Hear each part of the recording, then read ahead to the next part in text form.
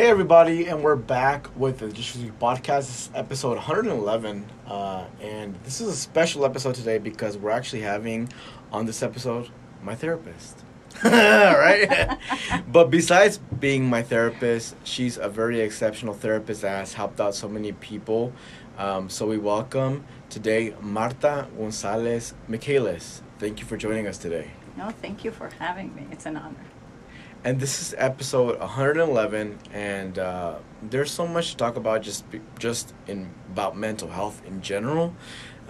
So, can we talk a little bit about the stigma that specifically in Latinx culture, there's a stigma about talking about your mental health, about your depression. And I kind of want to talk to you just about like how you confront that whenever you talk to someone that's from the Latinx culture and they've never spoken to anybody about their mental health or about their mental illness, depression, anxiety, PTSD, everything. Is there a way to kind of like initiate that conversation with someone that's never really spoken to anybody about that? Because I know that whenever I spoke to you, that was the first time I ever spoke to anybody about my mental health, and in a way, it's kind of like a privilege to be able to be able to pay someone to be able to help them with their mental health. How do you approach that first initial like contact with someone that wants to talk about their mental health?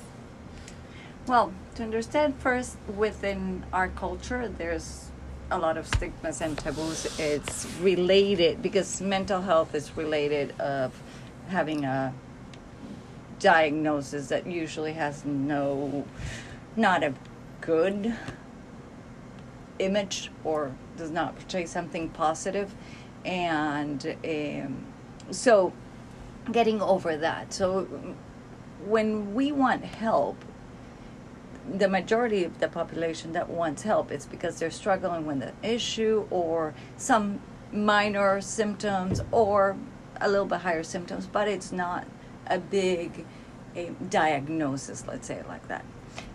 So normalizing that whatever you're coming from, wherever you're coming from, it's normal, it's okay. Learning how to deal with our feelings or different situations of our thoughts or symptoms of anxiety, depression, or PTSD, that addressing all that is very important. So it's kind of normalizing it. It is okay to be here.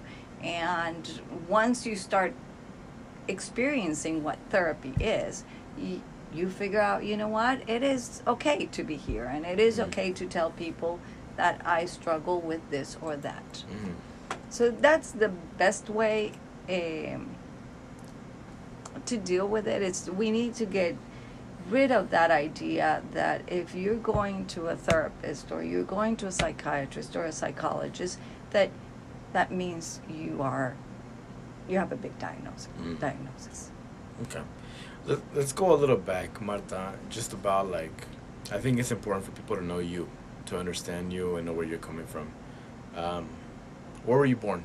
Well, I was born in Colombia. Okay. Cali, Colombia, that's where I've lived most of my life. And I came to the U.S. in the middle of my college experience. I was in college in Colombia studying for psychology.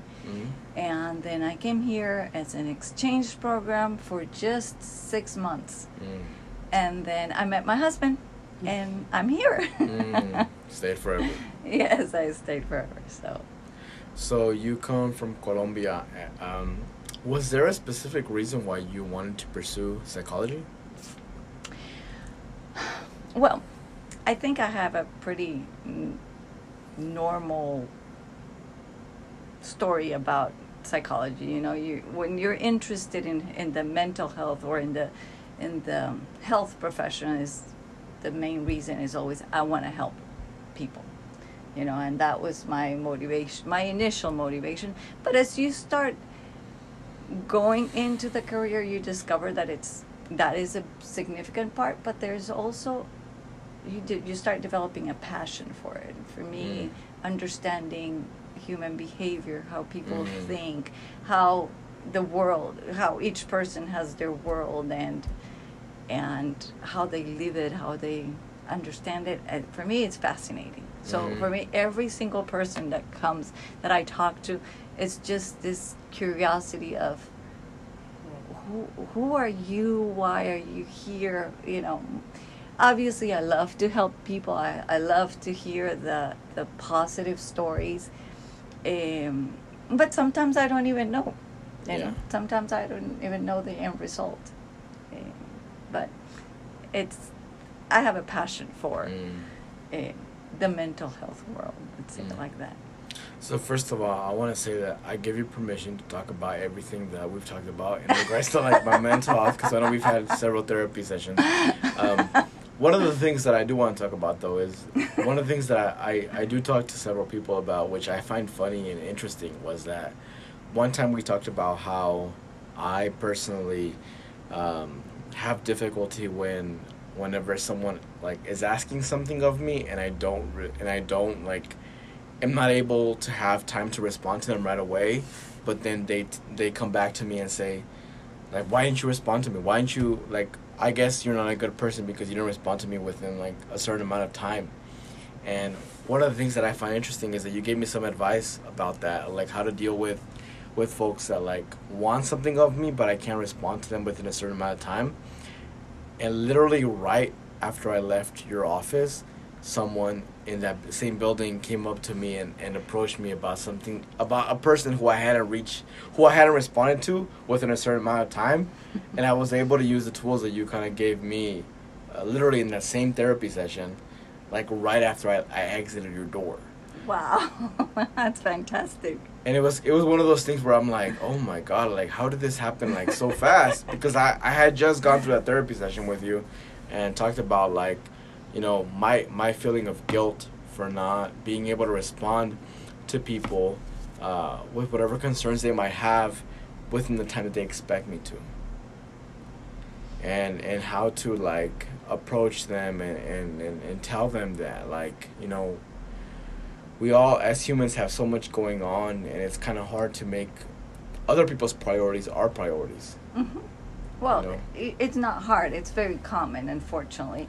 So, working a lot with a lot of people, I think it's there's a cultural component, there's a society component about boundaries. Sometimes it's really hard to say no. Yeah. Speaking specifically about the Latinx culture, we are raised to service others or to be nice to others. I always make emphasis in this when I'm talking to individuals that have some relationship with the Latin culture, is the concept of education. It's very different. So for the Latin community, being educated means that you're well-mannered, that you're respectful, that you're servicing other people. It does not have anything to do with your level of education, your academic education. So someone that maybe has a 2-3 years of level of education could be very educated in our culture because it's a polite person, it's very servicial, it just provides a lot of services and things like that. So as a culture, it's really hard for us to set boundaries. Yeah. Because we have to be polite before anything else. So learning a few skills to say no or to adjust that. And I would never encourage any of us to be rude, because that would be really going against our culture. So it's how do we find that balance of being polite and nice, educated, but still have that boundary? It's hard. I just find it so funny because literally we're talking about that in our therapy session.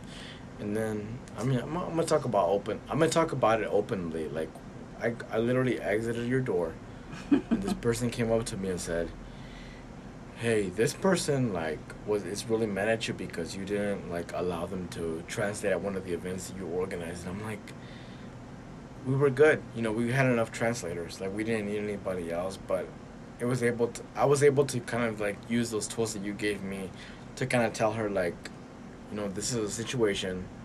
Like there was nothing I could do. It was out of my control, and I think she understood like it was out of my control. But if I had not spoken to you about that, I would feel so guilty because a lot of the times people in the community, they, you know, they have their priorities, they have their needs, and ultimately that's what's most important to them. And if someone can help them out with it at the time that they want them to help them out with it, then it's like, oh, that person obviously doesn't care enough about my needs. But they, a lot of times they don't take in mind that, like, I mean, I have my own needs, have my own family, Mm-hmm. have my own priorities.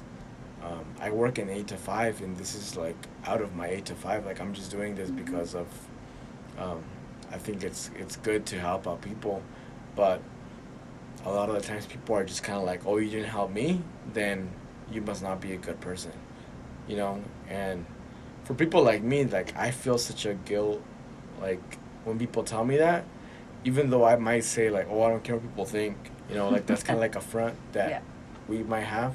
I do care about what people think. Of course. And I think in general, people are nice and people care about what other people. And that's a big thing too. Within that boundary setting, it's learning that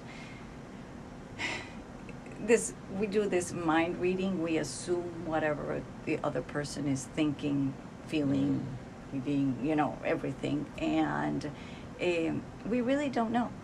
Mm. You know, I just interpret whatever you're saying, and I usually interpret it from my own Yeah. map, so that's when it gets messy. Mm. So the goal, because see, the person that is in therapy is the one that we're working with. So the goal is identifying those guilts, where they're coming from, how do they get built, so we can work with it and understand that, you know what, I'm responsible for my feelings and the other person is responsible for their feelings and their behaviors. Mm. And being okay of saying, you know, I can do this much, Mm. and it's okay for you to be upset about it, or it's okay for you to feel uncomfortable, and see what happens. Also it's dealing with the uncertainty of, I don't know how you're going to react. Mm-hmm. So that creates a little bit of anxiety and worry. That's so tough. Exactly. How are you going to react? But learning to say, you know what, I'm going to accept however you're going to react, and whenever you react, we'll deal with that. Not start, that's what we do. We think over and over, is this person going to do this? Is this person Mhm. thinking this? And we create, I call them movies. You know, our brain is really good at creating movies. So we start thinking, oh, they're thinking this, they're going to do this, they're going to do that, and we are movie production. And then we start living in that world. So how do you? I mean, obviously, I feel like you probably have a lot of Latinx people that Mhm. you know that are maybe having like therapy for the first time. Mm-hmm.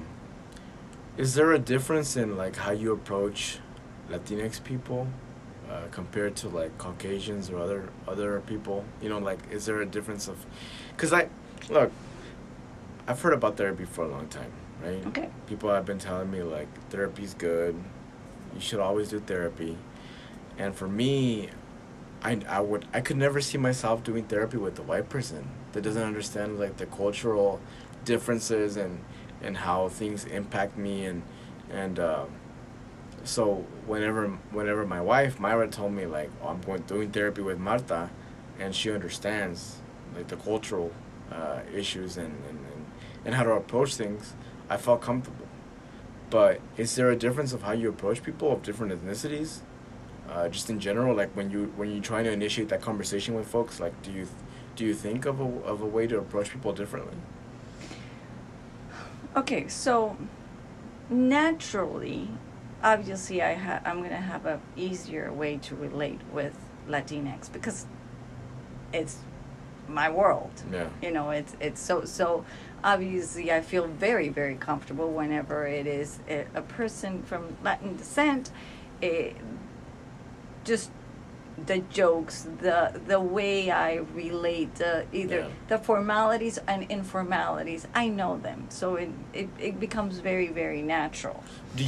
Like you say it comes natural, but at that time when it comes natural, do you personally like feel the importance of what it might mean to your clients of like having someone that understands them culturally? Because I know that you might relate to them, right? But like, are you able to feel that importance that they feel of having someone that actually understands them culturally?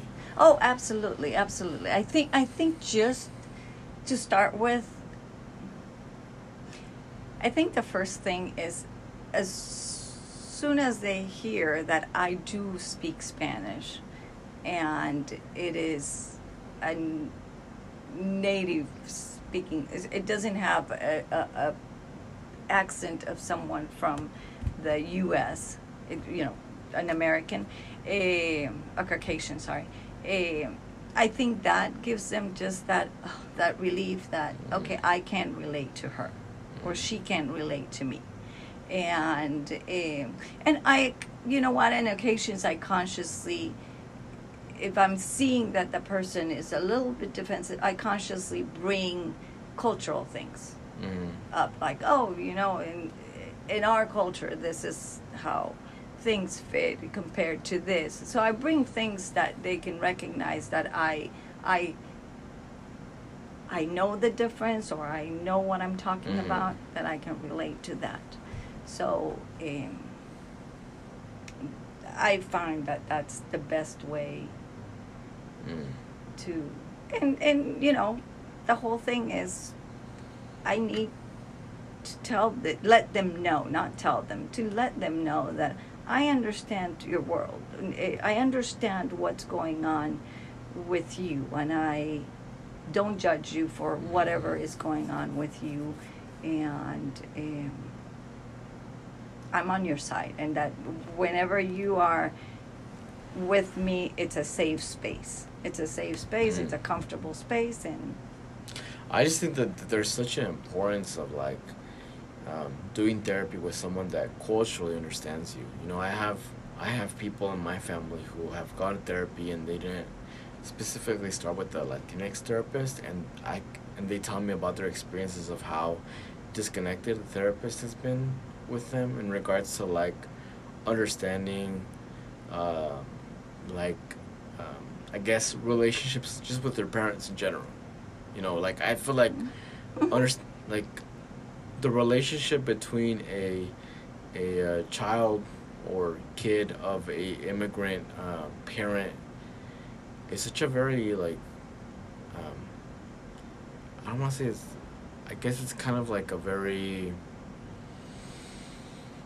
unless you've lived it or unless you understand, like for example, let's just do for example like the fact that our community is not very responsive in regards to like having a mental illness, having depression, having anxiety. You'll hear a lot of times people will be like, specifically our parents will be like, well, you just gotta push through it, like you'll be all right.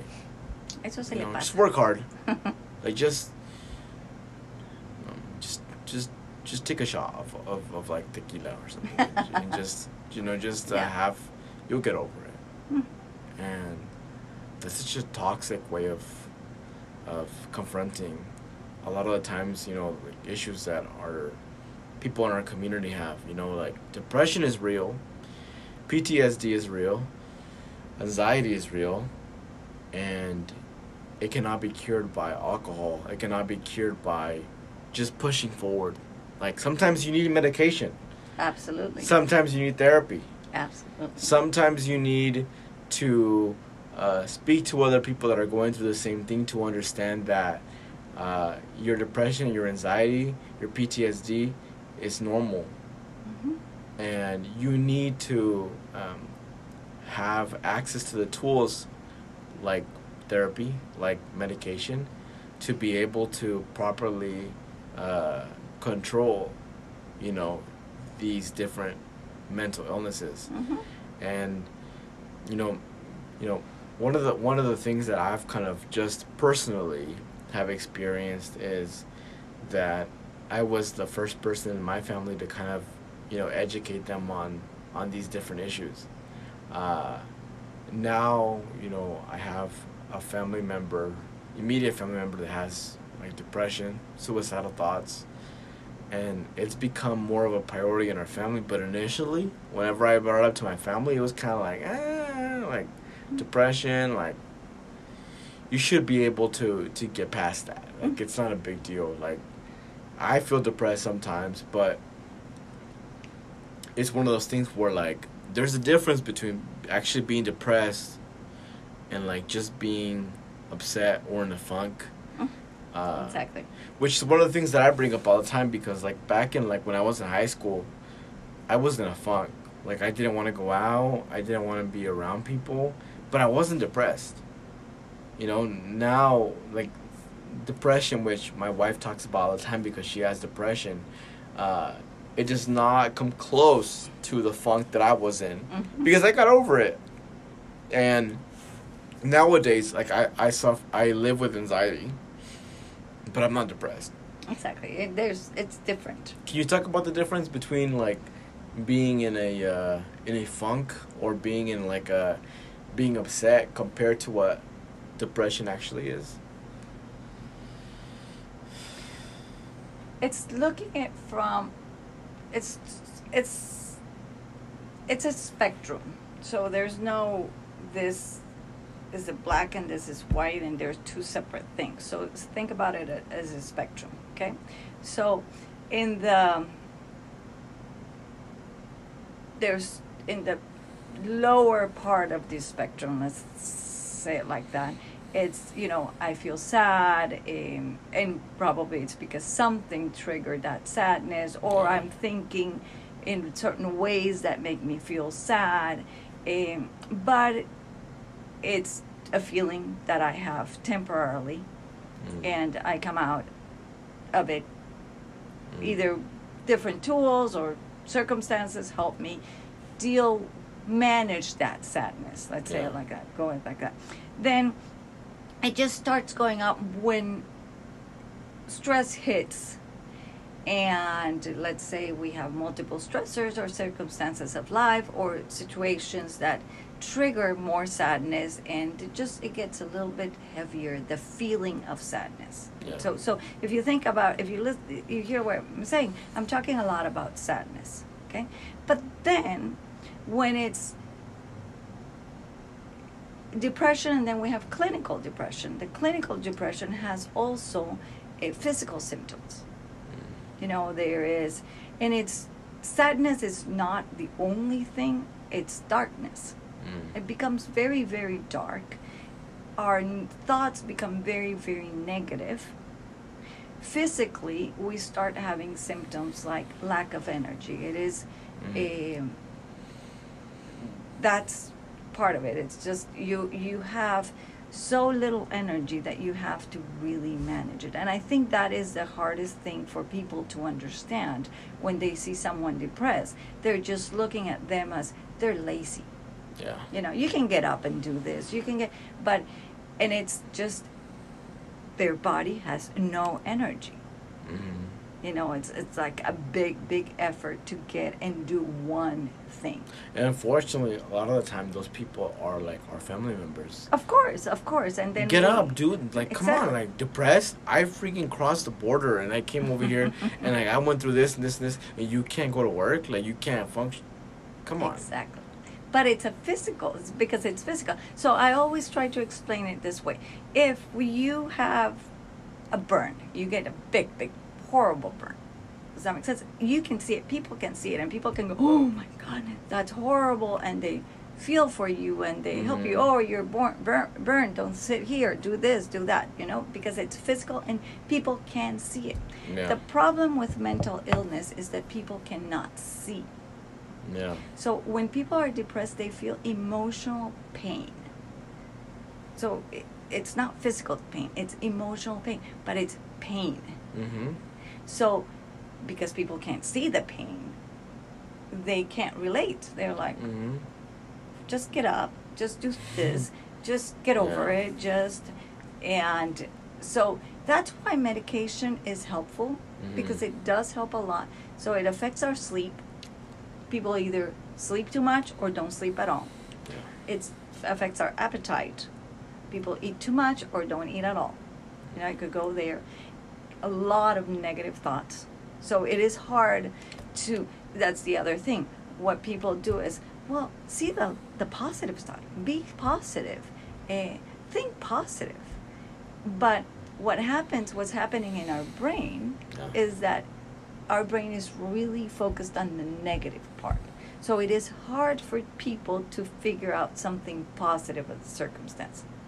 So their brain hyper focus on the bad that is happening. Mm-hmm. That's part of the illness. Obviously, feelings of sadness or feelings of emptiness, hopelessness. Mm-hmm. Hopelessness is a big one. It is very dangerous because once you don't see hope. Imagine you're not seeing hope and you're in emotional pain and have no energy. Mm-hmm. So if people could understand that is what's happening Mm-hmm. with a depressed person, we would be a little bit more compassionate. Yeah. But it takes a lot of talking and explanation and education for people to be able to say, oh, this is what's happening with this person. And even us that like are well aware that there is mental illnesses and that like has the same effect as like a physical pain, you know. I know, for example, Myra, you know, she went through a whole episode with where she had like gallstone issues. Mm-hmm. And when we went to the doctor was like, the reason why you can't breathe, why you're having difficulty breathing, is anxiety. Like, it's anxiety. And Myra was like, how? This feels physical. Mhm. This feels like I literally can't breathe. There has to be something wrong with my lungs. Yep. There has to be something wrong with my heart. Like, this is not like a mental thing. It's Yeah. not. And me and Myra were very adamant about that. We were like, no, this cannot be just her mental health. Like, this has to be something else. Like, and we were wanting to like get her heart checked to see if there was something wrong with her heart. But ultimately, we realized that it was anxiety. Mm-hmm. You know, Yeah. like, you know, I always tell myself that I'm a very anxious person. A lot of the times in life in general, like, I get very anxious when, like, for example, when I'm like at a line waiting at like Walmart, when I'm at the actual checkout line, and a lot of people end up like getting behind us to get in line. I get very anxious. I get kind of like hives on my back, and but still, that does not compare to like the anxiety that I felt recently, where, you know, my chest hurts. Mm-hmm. I feel like I can't breathe. Mm-hmm. I feel like something bad's gonna happen, and I've never felt that before. Yep. This is new. Like, in the past 2 months, this is new to me, where I've been feeling that, and I just find it crazy where, you know, a lot of people haven't experienced that kind of anxiety. So when you try to explain to people that haven't experienced anything like that, it's like, you'll get over it. Like, you'll be okay. It's just anxiousness, but anxiousness and anxiety, It's also another whole different thing. Exactly. And again, it's that same. It's a spectrum, but it goes from the worry to the anxiety, or the stress to the anxiety. And one of the things, and I think this is a good point for cultural differences. Our culture, we have trouble connecting mind and body. So when we understand that our mind and our body is connected, then we can start seeing that anxiety, you know, seeing how it impacts our work. And anxiety is a big one that impacts our body. Because you might be sitting just here doing your job or whatever you're doing, and then suddenly your heart starts beating, you have difficulty breathing, and all that stuff. That is anxiety. That's so Well, scary. of course, obviously, sometimes there's physical problems, and that's the first thing we need to check off. Yeah. You know, we don't need heart problems or, you know, some physical illnesses happening. We do need to check that first. But anxiety has become very common because we're worried all the time. Our brain is in worry mode all the time. So, but our brain is not saying, you're worried, let's think about this, let's think about... Your brain is starting to show that in your body. Okay? So learning that our mind and our body are very connected is important. Because we can take care of the physical symptoms, and then that gives our brain a little relief to be able to think, oh, am I over-worrying too much? Do I need to think too much about this? Can I be back in my present? Because what anxiety is you're thinking about scenarios. Yeah. You think about worst case scenarios, you're thinking about catastrophic endings, you're thinking what's the worst thing that can happen. But if you come back to your present, probably you can handle the situation. When you say, well, I'm making that possibility up, what's really happening is this, that helps with anxiety. So learning to be connected to your body to tell you, your body could be telling you, hey, you're overthinking over there, even though you're not noticing, you're overthinking. So I'm acting out down here, okay? And also, once you recognize that, if you work first on calming your body, then the message to the brain is saying, hey, you know what, down here we're okay. Yeah. And you can take charge of whatever is going up there and go from there.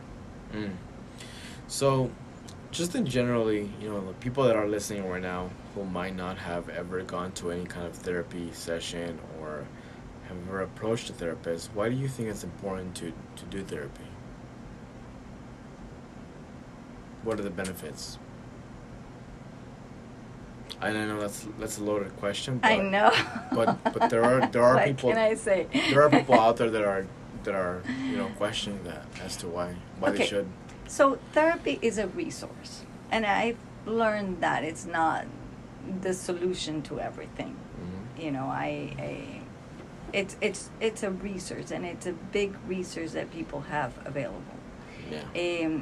It is a resource when we are having physical symptoms. It's a resource when we are in situations where we don't know what to do. It's just a third party unbiased that is just, it's kind of holding your hand and telling you, hey, why don't you think about this, or why don't you think about that? That's when it's just those regular stressors that we don't know what to do. It's a resource.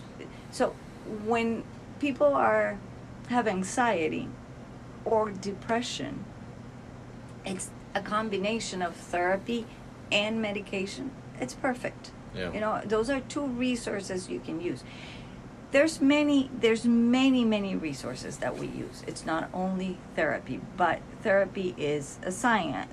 Psychology is a science. There's evidence, there's studies that have, and there's techniques that people can use to do that. So,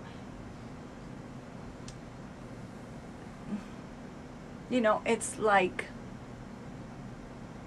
if you have a resource of being able, I don't know, I'm going blank here. So, for example, you have a limited budget, but you have a resource of a pantry. You use it. Does that make sense? You go try it, use it. So if you see therapy as that, it's because it has this stigma that it either immediately you feel better, that it's magical, or that if I use that resource, that means I am not well. There's a lot of negative connotations with that word. So it's just you'll go get some tools that will help you through situations. And if you have anxiety and you have depression, it will help you with that. If you have gone through trauma, with trauma, it helps you process Yeah. what happened so you can put it where it belongs in your brain. Because what happens with trauma, the trauma is there. It's just constantly manifesting itself through different things in your body, in your life, in your thinking, in your feelings. It's constantly manifesting there. So with trauma work, you work to put the trauma where it belongs, which is whenever that happened, and process what happened then, and be able to open your space in your present so you can have a better life, a happier life, and things like that. So it is a resource, and I just encourage people to use it. Yeah. I think personally for me, I never really dealt with depression. It wasn't until recently when I have anxiety, like really bad anxiety, but to the point where like I have to drink like chamomile tea to bring me back to like breathing regularly and being able to sleep. But as someone who has never really dealt with depression, just my experience of like going in a therapy session with you, it helps. Because for me, I was like, ooh, someone's actually like listening to me, to what I have to say. I have a lot of trauma, but I've just never really felt like I needed to confront it. Mm-hmm. But I didn't understand how like confronting it would actually be a good thing compared to just keeping the trauma there and not really confronting it, and just like living as someone who has gone through trauma and like closeting it in a way where I don't like bring it up to myself as a priority and confront it and learn how to deal with it. Like one of the things which, like I said, I give you permission to talk about all this that we've talked about, Marta. Talking about my father, passed away when I was 17, and it's always been in the back of my mind, in my heart, and I don't talk about it. And my wife, Mayra, will tell me, she'll be like, you need to talk about this. You need to talk to a therapist about this, because I feel like you're holding on to so much trauma, so much hurt, and ultimately that's affecting you, and I don't know if it's like a machismo thing, where I've just kind of been like, I'll be okay. I don't gotta confront it. I don't gotta talk to a therapist about it. I don't gotta pay someone to listen to me, to my issues, But I know that the conversations that I've had with you, and everybody needs to be paid. You're a professional. You went to school for this, and you deserve to be paid for the work that you do. And as a patient / client, like the fact that you're able to talk to somebody about your experiences, your hardships, your pain, your hurt, like it does have some sort of positive influence on like how I live after I speak to you. Like how I live my day to day, and just knowing that someone actually listened to what I had to say and gave me some sort of like positive feedback on how I can move forward, it goes a long way. Well, I'm glad. And I want to clarify two things. Trauma, if we talk about, you need to go to therapy to confront your trauma, it's like saying don't go to therapy because it's a scary, imagine it's something you're holding that it's already painful, and then someone saying, you know what, you're going to go and you're going to have it in your face all the time. No, why would I go? So the reality is, just to explain the process is first we create a solid present and skills, or managing, skills to feel a little bit more secure and safe. And then with those tools in mind, and then you go and confront the trauma. Yeah. So it's not like, you know what, you go to therapy to deal with trauma and they throw you in the pool and you have to face this and Yeah. you'll get over it. No, you do have to build skills and process your present and get stronger. So I always use the image of a raft. Does that make sense? When people are going through trauma, it's like they are floating with a little piece of wood that you can sink in any moment. Okay? So the first step in therapy is basically we're going to build a raft. We build skills, so we go collect different pieces of wood so you can sit in that raft and be more comfortable.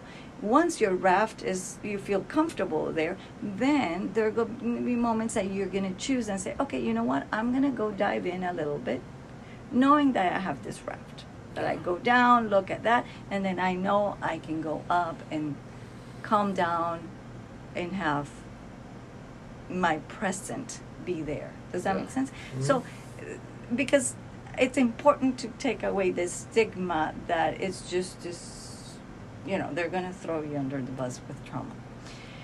And then we have grief, which comes hand in hand with trauma.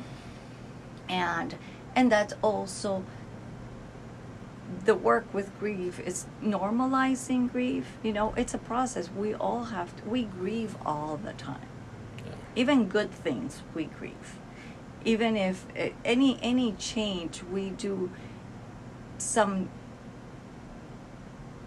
grief process. So it's learning to be okay in your process. Mm-hmm. It's learning to be, yes, it is okay to be sad. It is okay to be angry. It's okay that my world right now it's messed up because I'm adjusting to a loss. Yeah. And that is part of the work with grief, which in therapy is more helping you normalize that and walk with you in the grief process. Yeah. And I think I've told you this before, like I think you do a very good job at listening to people and understanding where they're coming from, and before we got on this like live podcast, I know that my friend Alice kind of reached out to you about like how can you communicate effectively with people that are outside of your that are not Latinx. Like let's use for example the African American community. If there is someone out there listening right now that's like, African American, Black, that thinks to themselves, I don't think I can like go to a therapist unless they're Black. How do you personally, are able to kind of like effectively, help, like, let's use for example Black, patients, clients that need therapy. How are you able to make that connection yourself, just in general? And I know that's a very loaded question, because I know that like you and I are Latinx, and we have our own struggles, we have our own experiences, but I think ultimately the title that you have is a therapist. Exactly. And that transcends different ethnicities. It transcends different colors. It transcends different like just faith practices. How are you able to adapt to just anybody that needs your assistance? The first is understanding that I have my own world, I have my own experiences, so I cannot assume that I know everyone's. Mm-hmm. Does that make sense? Mm-hmm. And that because I have knowledge or an education in this field, that doesn't make me be somebody else. Mm-hmm. But what I believe that it's the thing is you come to my space, to my office with a world, and my job is to try to understand that world and help you within that world. Mm-hmm. So obviously I might not be able to exactly know everything, but my goal is to be able to tell you, ask you questions about your world. Yeah. How does this work there? How, in your world, how do you relate? How is this interpreted or that? And then we work with that. and my job is not to take my world and put it in yours. Yeah. That that's like, that means I would have to go and live with you, because I would be just trying to change that. No. And so I do my best to do that, to understand how you see your world, how you experience it, how do you feel it, how does it work, and I start there. I start there. That's super important because I mean I've heard so many like experiences of folks that have gone to therapy, and they have people that like don't take that initiative, that they feel like they already know what's going on in a lot of these patients' world, and unfortunately it turns them off from ever getting therapy again. I speak to close relatives who have gone to therapy, and they have such horrible experiences.